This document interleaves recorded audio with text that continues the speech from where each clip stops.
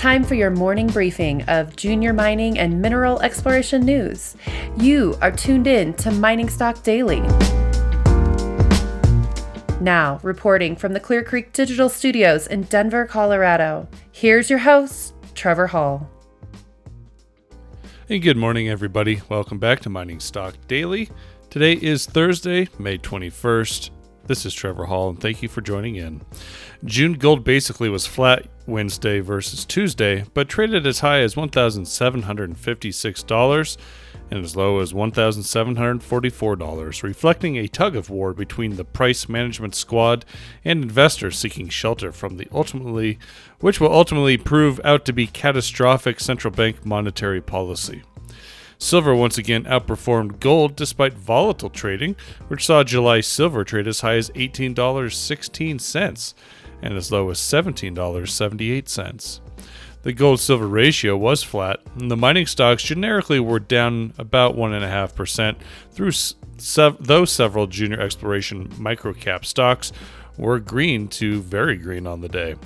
The Mining Stock Journal noted that the entire precious metals sector has had a big move since mid-March, so some type of pullback or correction would be expected, though at any time a news bomb could drop that sends the sector soaring. The newsletter added that any pullback in the sector should be viewed as a buying opportunity. We'll get to the news out of the miners and explorers here in just a moment, but first a mention of today's sponsor.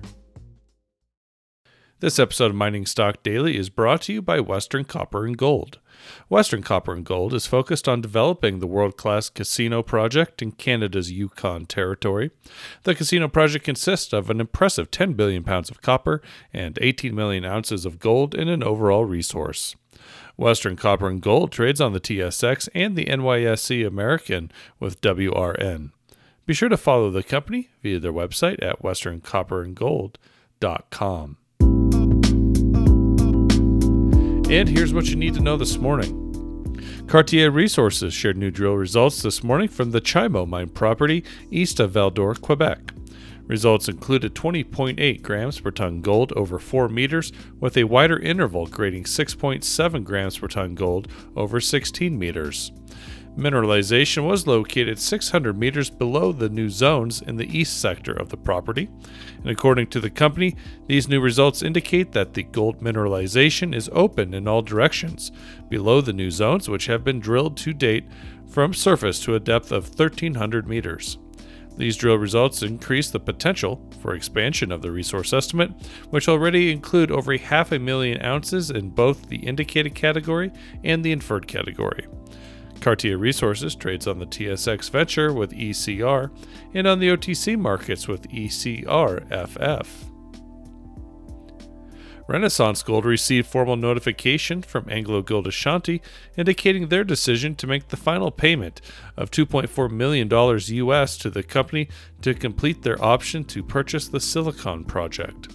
The receipt of this payment by June 21st of this year will satisfy the option requirement of the agreement, which allows AngloGold to acquire 100% interest in the project by paying Renaissance Gold a total of $3 million within 36 months of signing the agreement.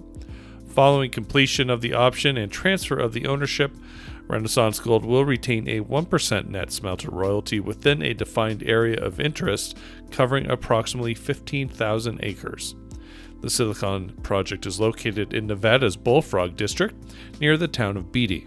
Renaissance Gold trades on the TSX Venture with REN and on the OTCQB with RNSGF. Idaho Champion Gold Mines shared more historical drilling data from the company's past-producing Champagne project. Past drill results included 2.22 grams per ton gold and 1,099 grams per ton silver over 6.1 meters, and 4.53 grams per ton gold and 26.93 grams per ton silver over 15.2 meters. The company says the drilled data analyzed on the southern area of the pit showed zones that had mineralization starting right from the surface.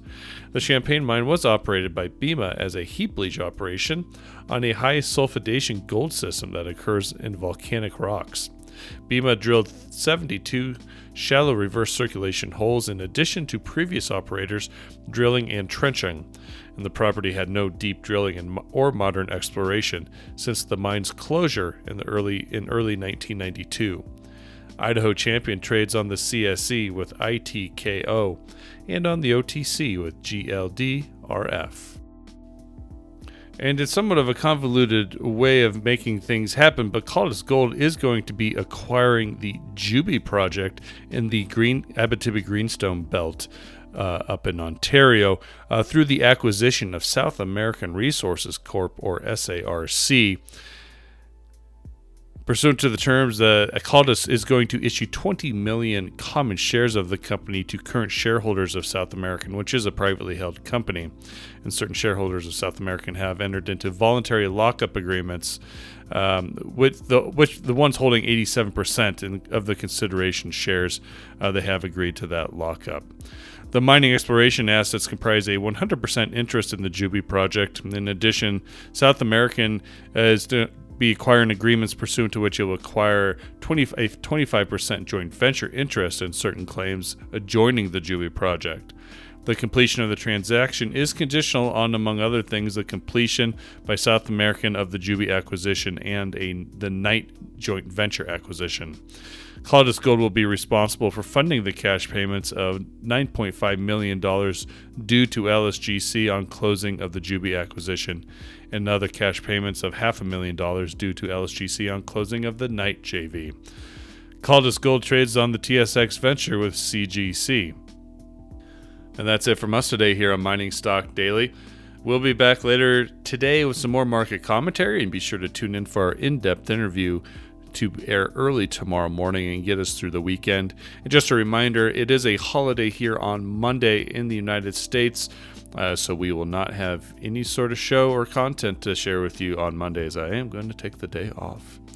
Mining Stock Daily is distributed over a dozen different networks throughout the world and in proud partnership with the Junior Mining Network. It is produced by Clear Creek Digital and Investment Research Dynamics Mining Stock Journal. Have a wonderful day, everybody. Be well. Mining Stock Daily and its affiliates are not responsible for any loss arising from any investment decision in connection with the material presented herein.